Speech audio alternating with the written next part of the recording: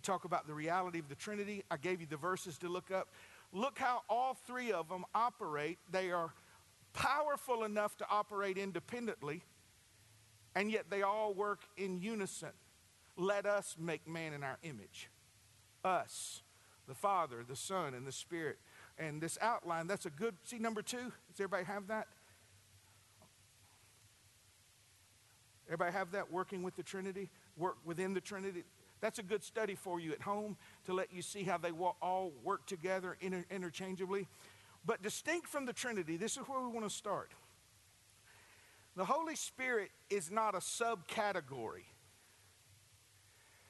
He's an invisible to us person of the Godhead, the essence, the the wind of God. You'll see in letter A, I speak about the doctrine of the Holy Spirit and the things the Bible says about him. But he's rarely recognized and often viewed or treated as unequal. Letter B in number 3. Often misunderstood, mistaken, mislabeled, ignored, maligned, grieved. So we see that he's a person with emotions, with feelings, because you can't be grieved if you don't feel. So that part of the Lord Jesus is no longer on the earth today in his person, but in his presence through the Holy Spirit. He said, it's expedient that I go from you so that I can send the Comforter, that he would abide with you forever. So the Comforter, which comforts us, guides us, energizes us, leads us, and we don't even believe he exists. We've got to be careful with those that we respect that tell us, well, that was for back then. The Holy Spirit, that form of the Holy Spirit is not available today, or Jesus doesn't do that today. And I'll get to that in a little bit. But I want to really start and give you the thing that he's not. So number 3, verse C. Are we there? 1 and 2 is for your homework at home, but I just included it together. Number 3, part C. When you're trying to determine if something is the work of the Holy Spirit in the life of the believer or the world, he never speaks of himself. And his focus and service is unto Christ the Lord. John 16:12. He's always a type in the Old Testament of an unnamed servant. Like when in the book of Ruth, it was the unnamed servant that introduced Ruth to Boaz. And Genesis 24, Abram's unnamed servant who was commissioned to get a bride for his son. Jesus says of the Holy Spirit, he will glorify me. He will receive of mine and show it unto you, but he will not speak of himself. Now listen to old Pastor John. A lot that goes for, wow, God was really working. If it drew attention to the work primarily, it was not the work of the Holy Spirit. If the drawing was to the miracle. Now, you can't mistake a miracle. When blind eyes are open, so you see the miracle. This is how the last day church, right before the time of the rapture and right after the rapture, those that are left that were not eagerly anticipating and longing for his appearance, this is how they're deceived. They mistake power for divine power that originates with God. How do I know that miracle wasn't the work of the Holy Spirit? Because in the room, if we lay hands on someone that can't hear or can't see, or God heals someone of cancer, the miracle fades away and the appreciation and the recognition of Christ, the healer and the Lord, comes in the room, and the Holy Spirit speaks of him. He points to him. The miracle is toned down. The guy said, get up, don't worship me. I'm just a man like you. It's Christ. It's Christ. So the Holy Spirit's role in your life is to magnify Christ in everything, to where he's your default setting. When your computer gets all messed up, would you like to go back to your default settings? Yes. Know Christ. Love Christ. Serve Christ. follow after Christ, surrender to Christ, represent Christ, honor Christ. That's the default setting. That's the work of the Holy Spirit. So if you were the devil, wouldn't you want to talk you out? Wouldn't you want to talk believers out of the need for, the necessity of, and how reliant you have to be on him?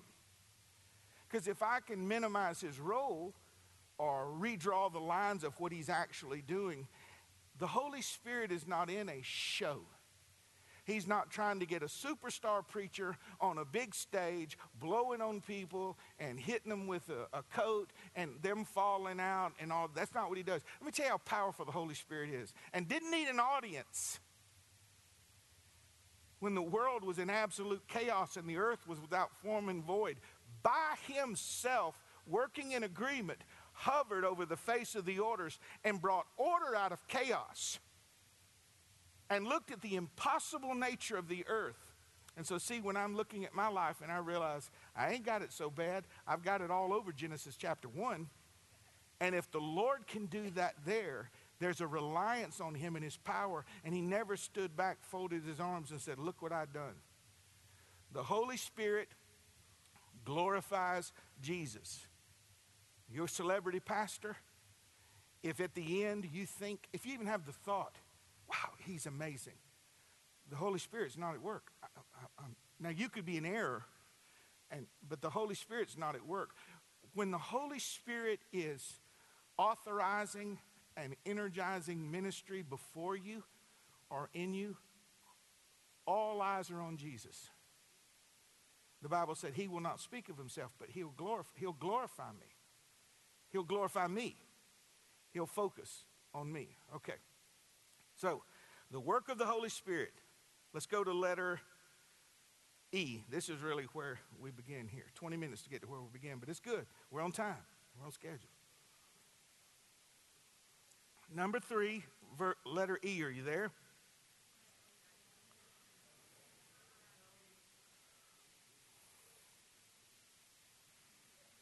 Jay, they said there's no E.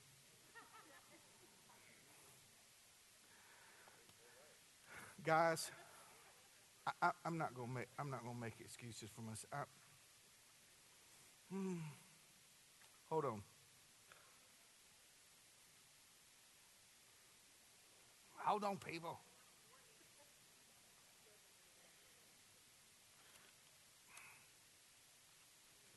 Jesus paid it all. Hold on. It's supposed to be printed for you. Hold on. Oh, I got you. Oh, my goodness. Now we're going to authenticate everybody. Y'all, those of you visiting say, you know what? That guy was confused, but it was good. I felt the Lord. Y'all pray for him. He's got issues, but, oh, come on.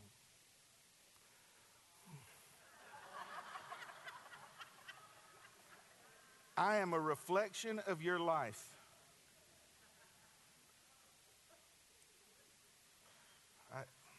I'm trying to get the outline for. Can I just preach? Okay. Now, I prepared. I was ready. Golly. Stop it. I'm just going back to my Bible. I'm just going to the Bible. That's all I'm doing.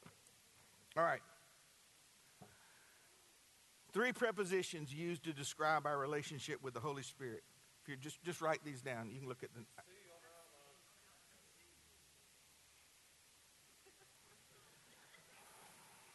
That's why I don't give y'all outlines. Write your own notes. Aggravate me to death. Give me mics that don't work and people don't work and my dew might be tainted. All right. Do you see it says our relation to and with him? Whatever number that, yeah, well, that's all you have. Well, that's, okay. Well, I took something out of my notes before I wrote your outline. You should know that. Okay. Thank you, Mike. Letter C. Okay. Which is my E. Anyway. Our relationship to and with him. 3 prepositions used to describe our relationship with the Holy Spirit.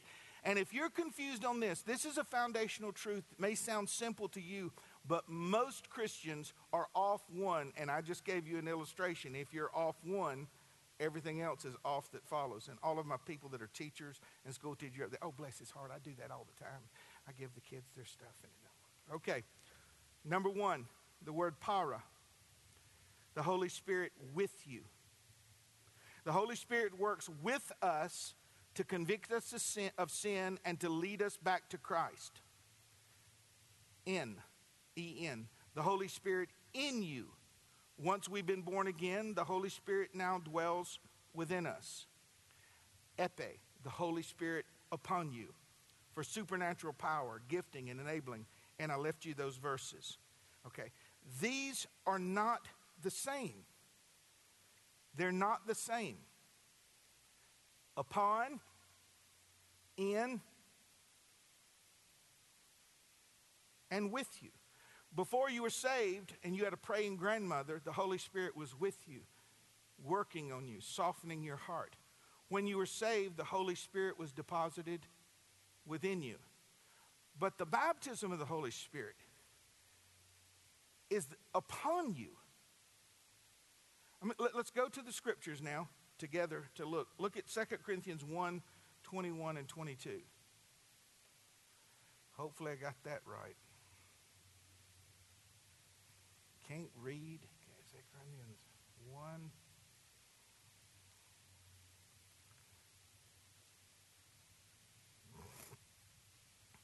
Are you there? Am I on the screen? Glory. All right. Do you see it?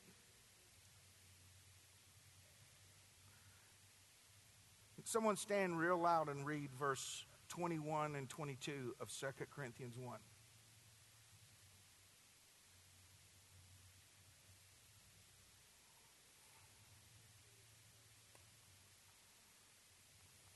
What? All right, I'll just read it. Y'all ain't helping me at all.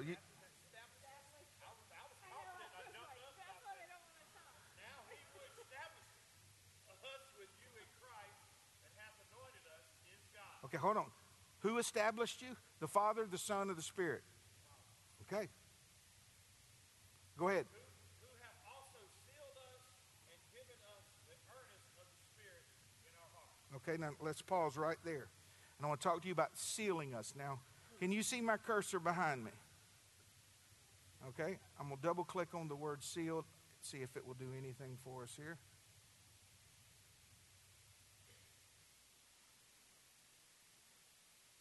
Okay. When you were born again, the Holy Spirit was working on you. You were born again, he was deposited within you, and you were sealed with the earnest of the Spirit. Let me tell you what that sealing looks like. People that do not necessarily adhere to the baptism of the Holy Spirit and the gifts of the Spirit and the supernatural dynamic. I received the Spirit when I was saved. Of course you did. The earnest of the Spirit. This earnest marks you. It identifies you. It authenticates you. If you were to take an envelope and close it and pour wax on it and take the ring of a king or a noble person and put it on there and you receive it in the mail or through carrier, especially in olden days, you would realize this is from the King of England. How do you know? This is his seal. So God has marked you with something that cannot be duplicated. It is of his essence, and it is inside of you. You're marked. Isn't it funny, the devil, the Antichrist, the devil, his Antichrist, his false prophets, always mimicking. To buy and sell, you have to have a mark. You have to be marked. You have to be identified. And the Christian is not marked on the outside. The Christian is marked on the inside. So, let's say I have a bunch of remote control cars here. There are 5 of them. And I've got one control car. And I spread out the 5, and all the guys are betting on which one is going to go when he goes in. You know, if I did my batteries right, it'll work. Y'all get that later. And so you do the little turn it on and you do the handles and one of them goes, "Eeeh," and just takes off. Now the other 4 are pretty. As a matter of fact, they're the same brand, same make, same model, different colors. They're all charged, battery up. Why is that one moving? Because the designer put within that car components that were equivalent to and dialogued with the components in the controller. He didn't wire me. He put himself inside of me. So I not only hear him talking to me, I hear his thoughts in me. The Holy Spirit.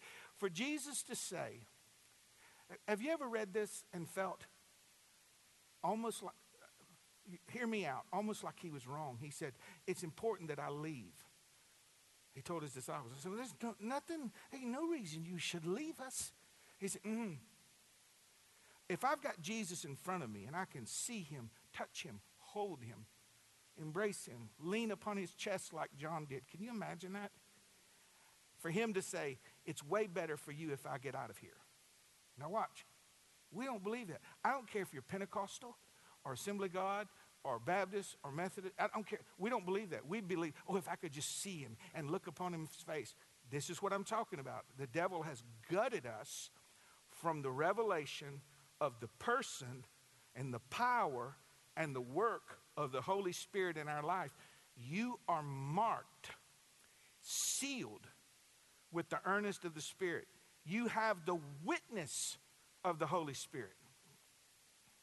You have an assurance that comes not from your own psyche, but from God himself. You are mine.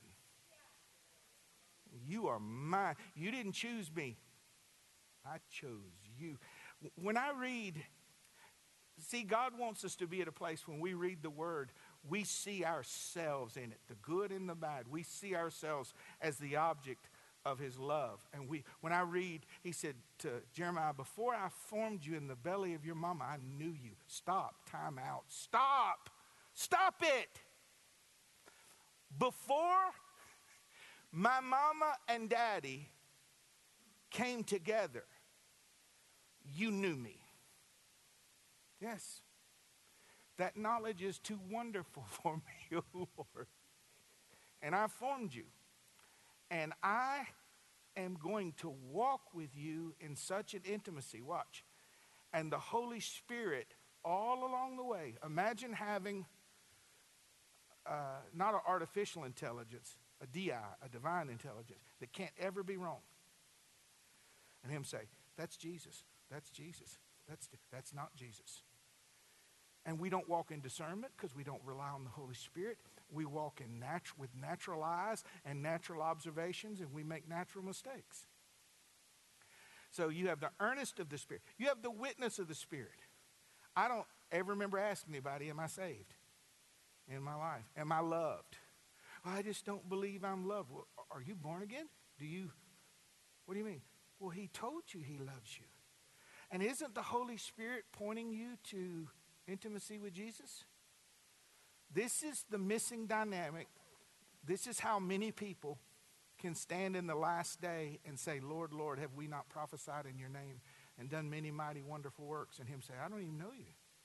Because if you were born again, the Holy Spirit would have produced these things in you. So the sealing us.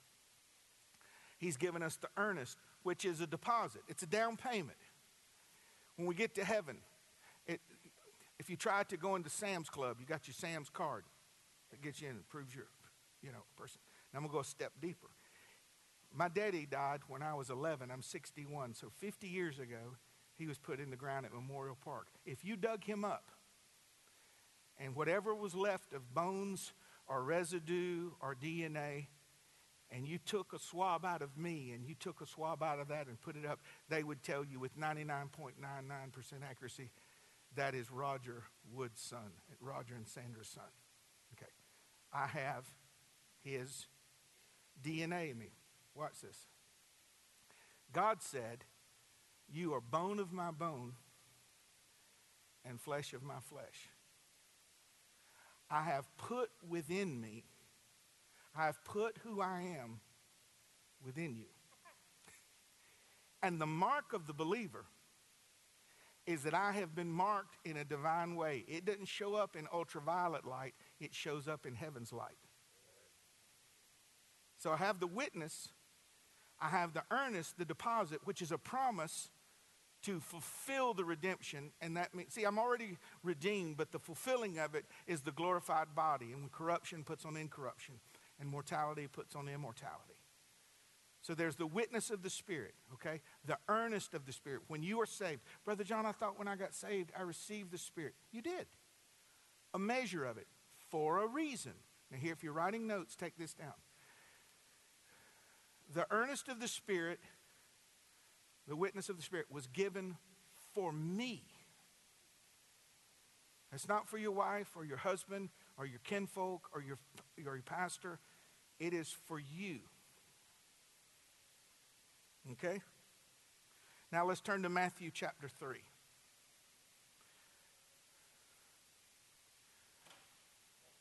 I'm glad them kids turned that music down over this. Y'all remember when you was young? Turn it up, turn it up. And when you're old, for the love of God, turn it down, turn it down.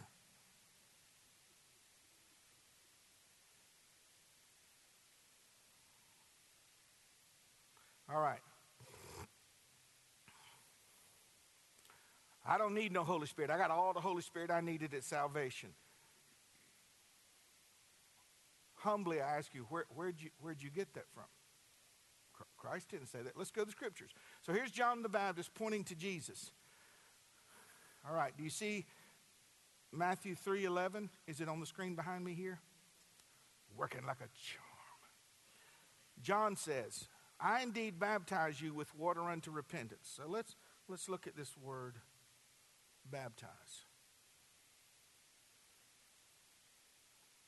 Do y'all see on the right side? To make whelmed. To overwhelm. So, I indeed baptize. Immerse. Immersion. And Jesus was baptized. He came into and straightway out of the water. John said, I indeed baptize you with water unto repentance. But he that cometh, who's mightier than I, that's Jesus. Whose shoes I'm not worthy to bear, that's Jesus. He will baptize you with the Holy Spirit and with fire. All right, this is one of the main parts of contention. And for the life of me, except for the work of the enemy, I don't understand it. How can marking someone, sealing someone, be confused with immersion? He says the same thing. No, if it was the same thing, he would have said the same thing. Now this is not Pentecostal. I'm not giving you Pentecostal theology. I'm giving you, sitting at home with my Bible in my lap on the floor, baptism means to make whelmed. So the Father gives me the earnest of the Spirit. Now this is where it's tender and beautiful. And in my walk with the Lord, He, in the same way, there are people in this congregation that I had the opportunity to baptize you in this pool. I did it. I took you and I said, because of your profession of faith in Jesus Christ, I take you in and whelm and bring you out, symbolic of this new life that you have in Christ. In the spiritual realm, Christ takes us, who have already been sealed, marked, identified, and given the deposit. He takes that person and he whelms them in the Holy Spirit, and they are soaked, saturated. That measure, you receive power after the Holy Spirit has come upon you, not in you. See the difference? Upon you and in you? Two totally different. Why is that measure of Spirit given to you? For them. The witness and the earnest of the Spirit is given to me. For me. So I'll know. So I'll have a voice to hear. So I'll be able to attach His works in my life. But the baptism of the Holy Spirit is for others. That I might have power in my prayer. That I might have power in my hands. Paul said, I don't want to come to you with enticing words of man's wisdom, but I want to come to you with the demonstration of the Spirit and power of God, that your faith would not rest in the wisdom of men, but in the power of God. I want something in my hands. How is it that someone uneducated, with no training, or pastors, but when they preach at different local churches, it can be a small church, there's something about them that you feel the Lord's witness and power in that. And this other guy articulated his sermon with great clarity and no hiccups and no sound stuff, but it wasn't the same. It's the power of the Holy Spirit. I would rather you think this of me and God move in my preaching and my teaching. And it's the vessel. The vessel has to be sealed, but it also has to be immersed. It has to be baptized. Now, let's reason through this. I remember when I first got saved. Slow down, clock, slow down. I remember when I first got saved, and I was a Damascus Road, light shine from heaven, knock you off the donkey. I lived like hell all my teen years and 20 years. When I got saved, I ran so far into God, I stuck out the other end. I quit everything overnight. Wasn't no gradual sanctification. Burn all the books, threw away all the albums. Yeah, I know some of y'all don't know what that is. I threw them away, got rid of cassettes, got rid of got rid of everything, and ran in and just as far as I could into the Lord.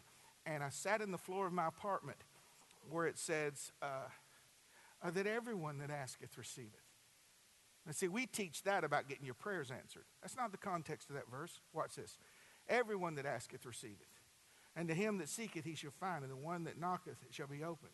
If you then, being evil, know how to give good gifts to your children, how much more will the Lord give the Holy Spirit to them that ask him? I thought I already had the Holy Spirit, the earnest and the witness. But the baptism of the Holy Spirit, Lord, this was so humbling for me. I sat in that floor. I'd been a Christian. I'd been surrendered as an adult for about a week and a half. I was saved when I was a little boy, but from 11 to 24, that was horrible.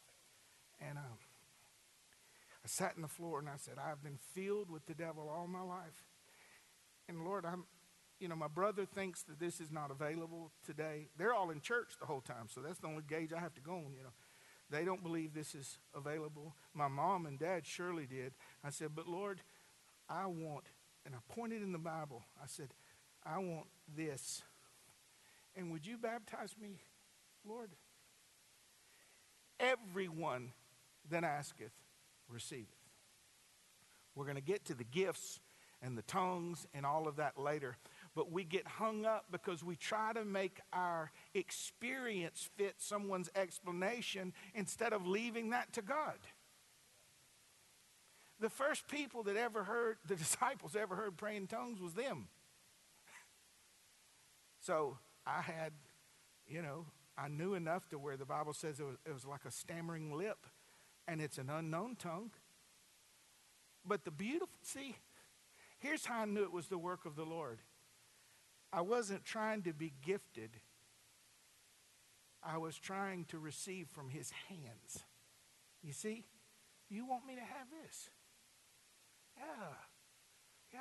No, I'm not being baptized. I don't believe in that. Now, let's apply our reason and our logic, which has done so much for us in our secular world and our education. No, we rely on it, okay? Jesus Christ, the same, what?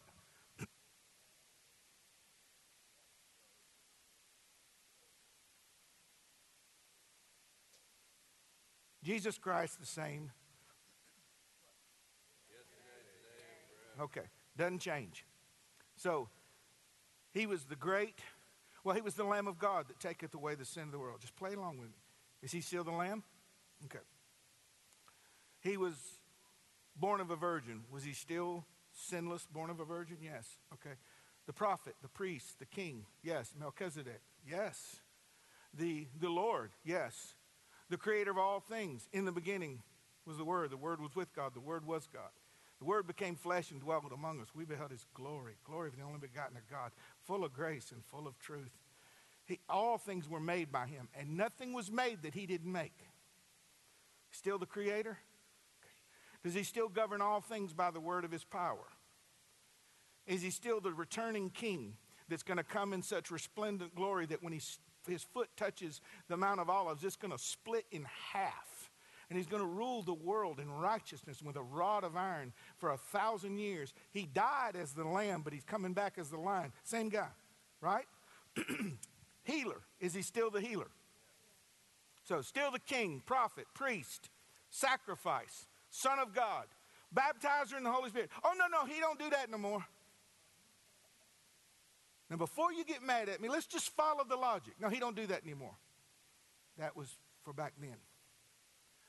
The Bible says, and this promise is unto you and to your children and your children's children and all who are afar off, as many as the Lord God should call. I ain't trying to get you to join the Assemblies of God. Some of y'all been here 10 years. You didn't know we had an Assembly of God church. Listen, I'm not embarrassed at all. I believe the Assemblies of God are the greatest evangelistic force on the face of the earth. But that's not what I'm trying to do. It's the truth. It's the love of the truth. And if the truth contradicts grandpa or granny or mama or daddy, well, then they were just wrong. The baptism in the Holy Spirit is separate from, with a separate purpose from, the earnest of the Holy Spirit. Two totally different things. Now, when I ask you, are you saved? You say yes. Well, that's the work of God. When I ask you, are you baptized in the Holy Spirit? That's the work of God. You either are or aren't. You can be fully saved and in some cases surrendered to some degree and not be baptized in the Holy Spirit. Probably because you didn't ask. Everyone that asketh, receiveth. All right, I want to touch on one thing before I finish. Well, let me get this. Sorry. So, sealing us is the work of the Father. Baptizing us is the work of the Son. So, baptize, immerse, to whelm. Are we in agreement that that's different than sealing? Okay, so the Father seals us with the Holy Spirit. Jesus baptizes us with the Holy Spirit. It can't be the same thing because there's two parts of the Godhead operating at different times doing different things. They're not the same. And the only way you can hold to them, would be, well, I just don't believe Jesus does that anymore. Then that was available for the early disciples. You think the world was crazy then? If we ever needed the fullness of the Holy Spirit, we need it now. Now, if you were the devil and you could turn off a generation, I'm just throwing this out there. I'm not saying it's right. I'm just asking. You could turn off a 40-year generation to the thing they needed most,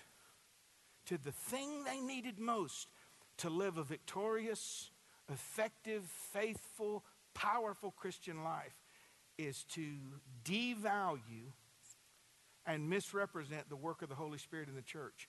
Imagine the number, I'm not saying everybody involved in it, but Christian television did on this generation. And the foolishness that they witnessed. And someone's barking like a chicken on the floor, and a man of God that reaches 50, 60,000 people in an auditorium says, that's the work of the Holy Spirit. Can't be, because Jesus is not the focus. Can't be. Jesus is not the center. Can't be. God's not the author of confusion. Can't be. And because we didn't have the leaders there with the courage or the character to stand up, the Holy Spirit has been deemed a circus or a sideshow. I used to, look for churches when I was on vacation and go to visit places, and I was almost always disappointed. I walked in one, there's a little church plant, and I wanted to support, I showed up, and the guy had a towel, and as people walked in, I don't know exactly, it was bizarre. So we're not teaching. Faith comes by hearing, and hearing by the word of God. We ain't teaching, but we're demonstrating. So they, come on. And as they come to him, this end of the towel, he'd hit them with that end or something, and they'd fall out. And then he had a Bible. It's on it, it's on it, it's on it. And they would all run to the front. He'd hit them with the Bible. I'm thinking, what meaneth this? What source of witchcraft? What kind of sorcery is this? No, what I felt was that man's going to answer to God for the bewitching of these that do not know better, little lambs that didn't know better. There's a part of me, this is how your pastor's wired, I wanted to walk up there and let him hit me just as hard with that Bible. And like, bam! And go, idiot. That's a part of me. Well, that's just not love. No, what's not love is damning the next decade of that person's life because they don't know what the work of the Holy Spirit looks like in their life. I'm not a distributor. And then he said, had the Bible, and somebody was running, he goes, it's gone. Never mind. It's gone. What the Lord was doing. Listen, how many of you have seen this kind of foolishness, what I'm talking? Okay. So if the devil is the strategist that we say he is, preparing the world to usher into a one faith, one world religion, one commerce, one government, what would he value more than the world having no idea about the person and work of the Holy Spirit in the life of the believer? What salvation really is, what the earnest of the Spirit is, what the baptism of the Holy Spirit is, okay? And then the filling of the Holy Spirit. Turn to Ephesians 5:18.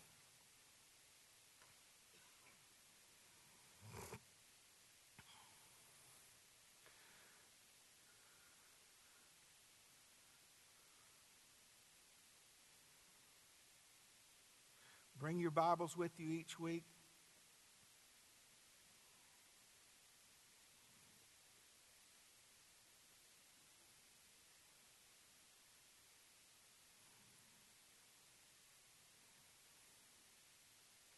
Hold on just a minute. Not another typo. Couldn't be. Don't you laugh.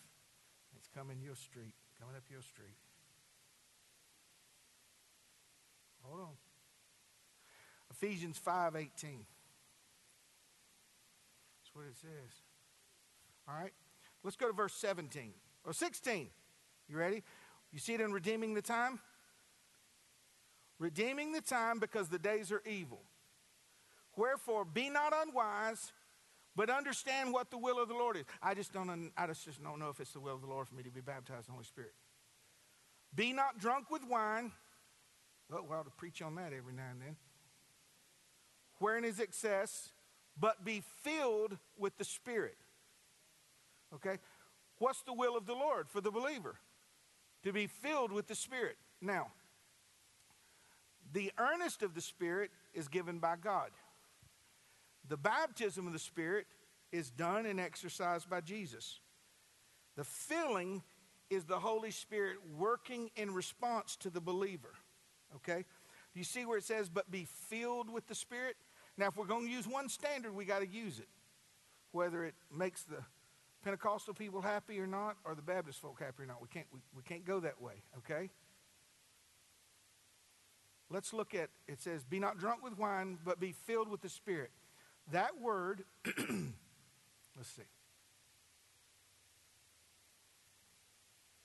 Pleroo means to level up. To be filled with the Spirit. How? Somebody read verse 19 loud for me.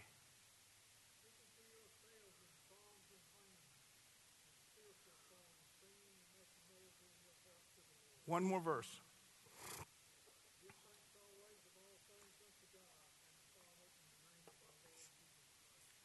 So here's the Lord saying, don't be drunk with wine, wherein it is excess, but be filled with the Holy Spirit. How? Speaking to yourselves in psalms and hymns and spiritual songs, giving thanks and making melody in your heart with God. There is a filling that rests on you. The baptism rests on Jesus. But the walking in the fullness rests on you. It's like having an open well that you can level up through what you listen to, the ear gate, what you focus on, your mind, the eye gate, what you read. And you You are responsible for the fullness of the Spirit in your heart. So who's responsible for the earnest of the Spirit? Father. Who's responsible for the baptism of the Spirit? The Son. Who's responsible for being filled with the Spirit? You. Well, my church don't believe in that. You ain't got to believe in it. I can drink myself. I can speak to myself of the goodness of God. I can get in my car and turn it on and say, thank you, Lord, for another day. And I don't mean hype. I recognize you as going before me, the author and finisher of my faith. Can none stand before you? There was none like you. There's never going to be none after you. You're the final say in my life.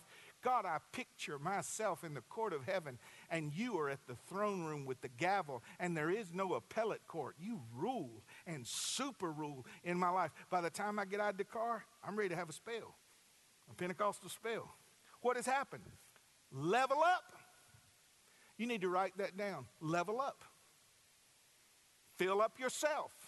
Speak to yourself. Sometimes you got to listen to somebody with some sense. Speak to yourself. In psalms, hymns, and spiritual songs, making melody in your heart to the Lord, giving thanks. All right, we're just going to get started just a little bit in the gifts. Let's go to 1 Corinthians 12, 1 through 11. So we're clear. And this, again, not apologizing. I just want you to know it's not like a sermon.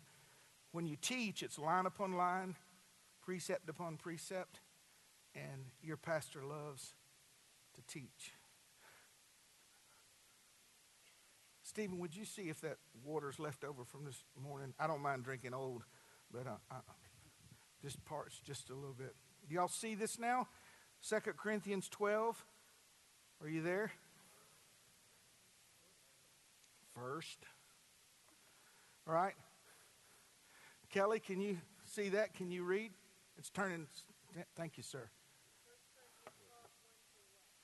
11. Just turn and read towards the end. Well, you can't if you do that, Rick, can you? Now concerning spiritual gifts, brethren, I would not have you ignorant. Okay, pause. I'm gonna have to jump in. Let me tell you what ignorant is. When you hear somebody, you're ignorant, that's an insult. You can be brilliant and ignorant at the same time. If I think I'm a pretty sharp guy, I'm pretty smart. I go into a hospital room and it goes beep. In that moment, my ignorance is on display. And a little girl that walks in, she's 9. She walks in with her little thing around her neck. She goes, doot, doot, doot, doot, doot, and it cuts off. Ignorant means no one's taught you. Now, I don't want you ignorant about spiritual gifts. Why would God pin that? Because most people are ignorant about spiritual gifts. They've been blocked out or mistaught or misinformed or just not shared with. It's not that they don't love the Lord. They've just not been taught. Okay. Thank you, Kelly. Verse 2. You know that ye were Gentiles, carried away unto these dumb idols, even as ye were led. Wherefore I give you to understand that no man speaking by the Spirit of God calleth the beast accursed, and that no man can say that Jesus is the Lord, but by the Holy Ghost. Now there are diversities of gifts, but the same Spirit. And there are differences of administration, but the same Lord. And there are diversities of operations, but it is the same God which worketh all in all. But the manifestation of the Spirit is given to every man his profit withal. How many is it given to? Okay. So if you are a born-again believer, the Bible says that you have been given at least one of the power gifts is an evidence. And you say, well, I don't even know, which means that we've not been operating it. He gives to every man. Okay, Kelly. For to one is given by the Spirit the word of wisdom, to another the word of knowledge by the same Spirit, to another faith by the same Spirit, to another the gift of healing by the same Spirit, to another the working of miracles, to another prophecy, to another discerning of spirits, to another diverse kinds of tongues, to another the interpretation of tongues. But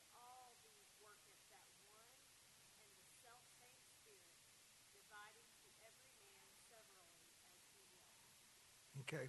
Look at 4C, unless I messed that part of your outline up. And I will do better next week. They are given to every man. Let's just jump to C. The manifestation of the Spirit is given to every man. The gifts of the Spirit, the supernatural gifts, your pastors, this is my opinion, okay, that there are 9 primary. There might be gifts that we've not categorized, but the 9 that are revealed, we know of, okay? Revelational gifts, the word of wisdom, the word of knowledge, and the discerning of spirits. Power gifts, faith, miracles, gifts of healing. Vocal gifts, tongues, interpretation of tongues, and prophecies. These manifestations are given to every man. You need to mark that down in your Bible because that's foundational. You have at least one, maybe more, of these supernatural gifts that are given to you. We'll study about this later, if the Lord allows, next week, to profit with all. It's for the profit of the body. It's the profit of someone else. The earnest and the witness of the Spirit is for your profit. But these power gifts are for their profit. Okay? They are given to every believer without exception or exclusion. They are given without regard to race, gender, history, individual makeup, or other giftings. They are not a reward. They're not a sign of approval. They're not a product of favoritism, maturity, or effort. This is where Christians struggle. I just don't see how the Lord could be using them all of that, and they're mean, or she's got a sharp tongue, and talking about gifts and praying in tongues. Well, because the Bible tells you He gives it to them. See, it's not an endorsement; it's a grace. It's an expression of God in a frail earthen vessel. So when I see that in the Scripture, I understand. Well, you say, well, how can they do it? Because they're flawed. But the gift is given to every man. When you say every man, that includes crazy folk. That includes mean people. That includes us. Right? Okay. They're all described, letter B, backing up to letter B, as manifestations of the Spirit. But the manifestation of the Spirit is given. We emphasize the gift. I got the gift of blank. But the Lord emphasizes it's a manifestation of the Spirit. It's the Holy Spirit, watch, doing something through the life of the believer for the glory of Jesus Christ. You need to write that down. That's what the gifts are. The Holy Spirit distributing, manifesting through you something divine for the glory of Jesus Christ. Now, it may show up as prophecy or miracles or faith, but if our compass is set correctly, we'll know that the manifestation of the Spirit that's given to all is for the glory of Jesus Christ. Listen to this. The fruit of the Spirit is evidence of the Holy Spirit in the man. I want y'all to all track with me. I want to make sure you're with me. Some are still writing. The fruit of the Spirit is evidence in the man. Love, joy, peace, patience, kindness, gentleness, meekness, self-control. That's the evidence of what? The fruit of the... Okay. Is that effort? Or does he just grow that in the life of the believer? Come on. It just grows. Okay, it's the evidence. Now watch. The fruit of the Spirit is evidence in the man. The gifts of the Spirit are evidenced by the man. Now that's not semantics. That means the Lord could use me in a moment, flaws and all. The fruit of the Spirit is cyclical and seasonal and a process. The gifts of the Spirit can be in a moment's time. The gifts of the Spirit are more about the moment than the man. And the gifts of the Holy Spirit allow the invisible Holy Spirit to make visible in this realm through divine, unlearned expressions coming from the body and the voice of born-again believers. They are given to every man. I told you they're not a reward, a sign of approval. Now, here's a hinge point for our first lesson. You could say, Sunday night at the chapels, the first lesson in our study. All of that leads to this one point. Look at your verse. Let's go to 1 Corinthians 14:1. I'll just let you read it there. That way we're not confused. And you might have to do your own outline. That's messed me up, that outline thing. I like teaching like a fat man through a barbed wire fence. Here a point, there a point, as he crawls through.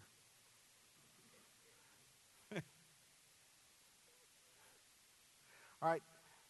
Y'all ready for when I say hinge pin, you know that if this don't work, everything's off, okay? How many of you come from a Pentecostal charismatic background and that you say, that's pretty much the vein of my theology? How many of you are outside of that? Okay? Fair enough. Now, listen, he never asked me to make Pentecostals. This is how I believe, but we're just going to study the scripture. And when I'm wrong, listen, when you love the truth, you're the first one to say, I was wrong there.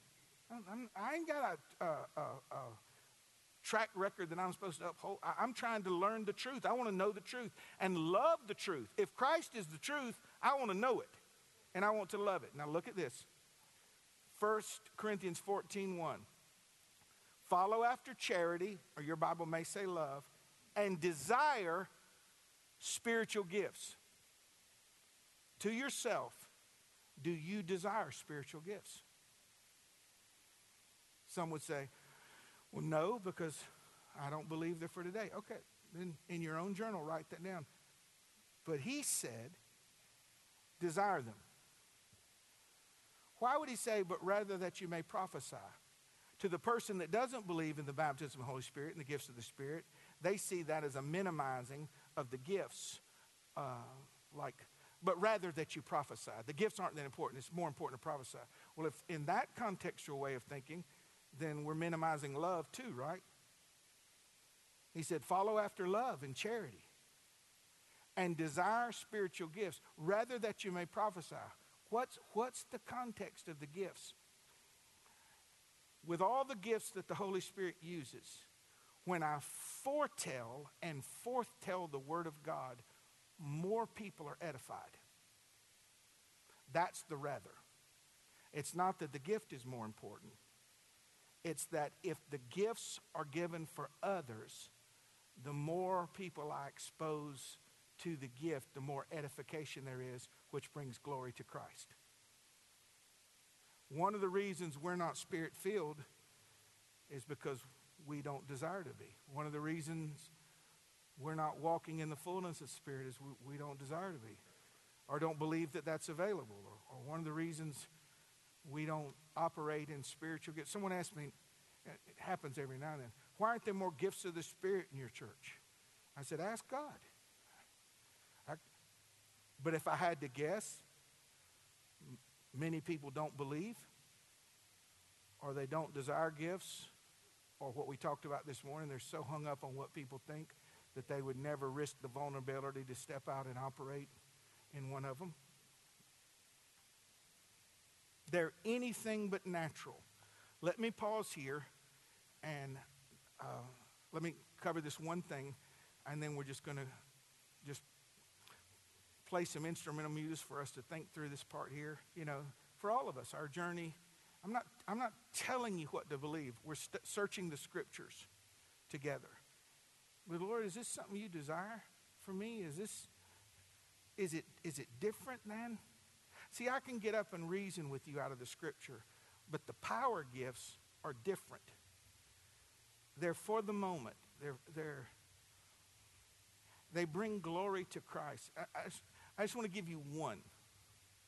Occasionally, more so when I travel, the Holy Spirit will use a gift of word of knowledge. Not so much in my local church. I've been here 29 years. I know all your stuff anyway. It's like, very rarely does it operate at home, but if I travel. So I'm preaching in Augusta, Georgia. I'm filling in at a Baptist church. And when I tell you Baptist, these was Mo Better Baptist. Mo, down the line, Y'all laughed at my outline, but theirs was flawless. 11 o'clock, to praise him from whom all blessings flow. And it ended. Bang. It was sharp. So I get done preaching. A couple people got saved. I'm done. I'm like, I turn it over, brother, if you'd come to close. And he walks up. The deacon walks up and he nods to the lady on the piano. Just as I am. And they went through all three verses, or first, second, and fourth verse, and, sang it. And I'm thinking, hymn of invitation. I've already invited people. We've prayed for people. But it was in the bulletin. I let, hey, order in this house. I just, this is how Baptist we were, okay? Nothing wrong with it. I'm just letting you have the idea, I was like, I felt like that guy. Which one of these does not belong? Which one of these is not like the other? So I get done, and I asked him. He comes up and sings the hymn of invitation, and I'm still on the stage, because back then they still had the big chairs, because there's laity, you, and there's quasi-deity. I don't know. That's why I like to sit down here. So we're done with it. We're done at the end of the service, and we're about to, do the doxology. And just as clear as a bell, it's hard to explain what the gifts of the Spirit feel like in the moment. But if I had to just tell you off the cuff, it's like an uninvited, unexpected knowing that you have to step out on in faith. Was it me? Was it God? Well, we're going to find out. So I'm standing there, and we just, led people to Jesus. They've prayed. Hymn of invitation came. Nobody else came. So I'm thinking, must have did a good job. Ain't nobody else can say.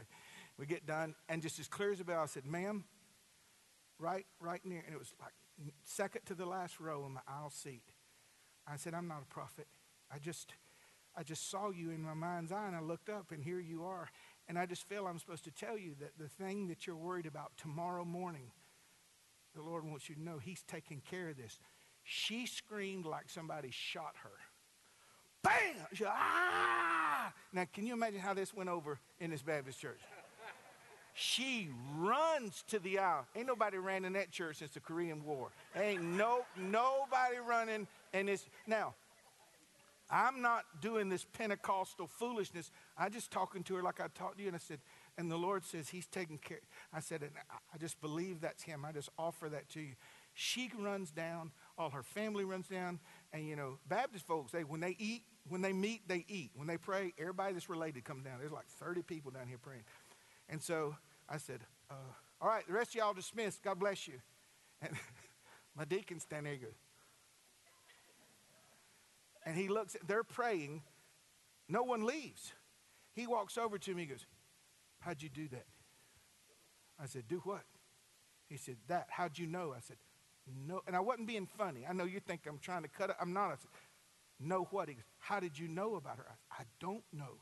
I just felt that was what it was I was supposed to say. She's going on in for exploratory cancer surgery tomorrow morning. And I said, oh. Now I'm thinking, I'm either going to be made out to be a liar, this vulnerable part, or the Lord. Anyway, so we find out that they go in, and this was, great day before I pioneered the church. It's 30 years ago. There's nothing there. It's gone. They asked to meet with me because I'm doing like an unofficial interim. And a group of these good men, godly men, love the Lord. They said, how'd you do that? I said, I don't know. What is that? And I explained to them that it was the gifts of the Spirit. I said, it's a word of knowledge. So here's God who knows every detail about everything before the world started. Takes one reality, drops it in my little finite head, and says, tell her tomorrow morning it's going to be okay. That's a word of knowledge. It's not based on observance. It's not like the guy that sees the woman get out of a Ford Pinto with 9 kids. I perceive that you're struggling with poverty. That stupid foolery business. So I'm in the room, and he said, so how did you do that? And I said, well, I don't know. And he said, listen, even in the unbelieving, he said, do it again. Do you know there's a cry in the heart of every believer? Do it again, Lord. You use me. Show me. God, our problems are bigger than I can. Holy Spirit, use these gifts to where I can encourage, help. Lord, I'm asking, see, what if our first night together we made a turning point? I'm not abandoning all that I've been taught and my parents and grandparents. I want everything you have for me and nothing you don't want me to have. How do you miss it there? Everything you want me to have and nothing you don't want me to have. And what would happen in your spiritual life if the number one prayer you prayed in January of this year was, Lord, give me the gifts of your Spirit that would bring you the greatest glory. The greatest glory. I think we're about to take a journey together. We're going to get into all of them. We're going to explain what they mean, the responsibilities of them, the order in which they operate, the purpose, the penalty for those that operate falsely. And it's not to jockey. You know, some Pentecostal churches are just so far out there. It's well, I have tongues. It's like poker. Well, I'll see your tongues and raise you interpretation of tongues. That's not what it is.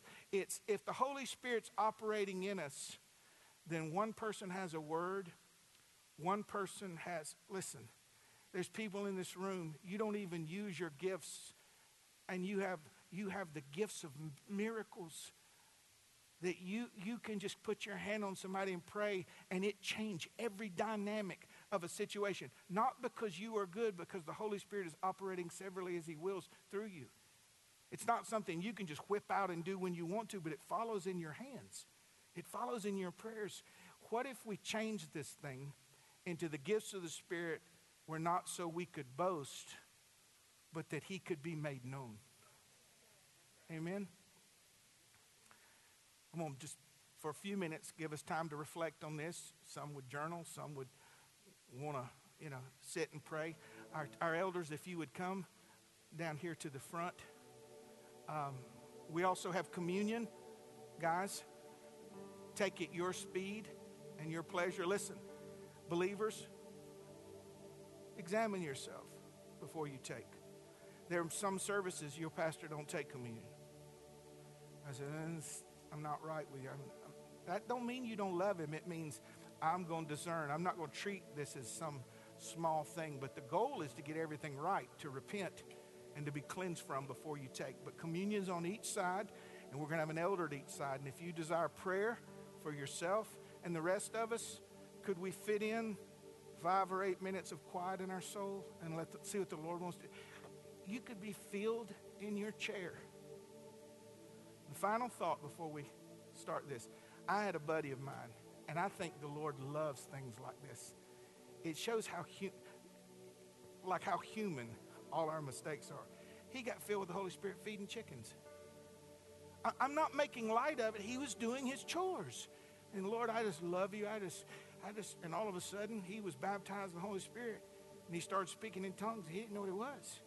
And he come inside, and his wife goes, hey, baby. And he's talking. Now, the Lord doesn't make him do it like a robot. He just starts talking in tongues. He come in one door. She shot him out the other door. She locked the doors. But he, all of a sudden, in the same way salvation changed him, this expediency of the fullness of the Spirit changed him in beautiful and dynamic and powerful ways. I would submit to you, then since we already have Jesus, maybe it's time we have the things that he says we need, and to be filled with the Holy Spirit. So let's take turns, if you will, and come and get communion. You can just spread out around here if you want. Go sit in the seat if you need prayer with an elder. And then in just about 8 minutes, we'll close in prayer.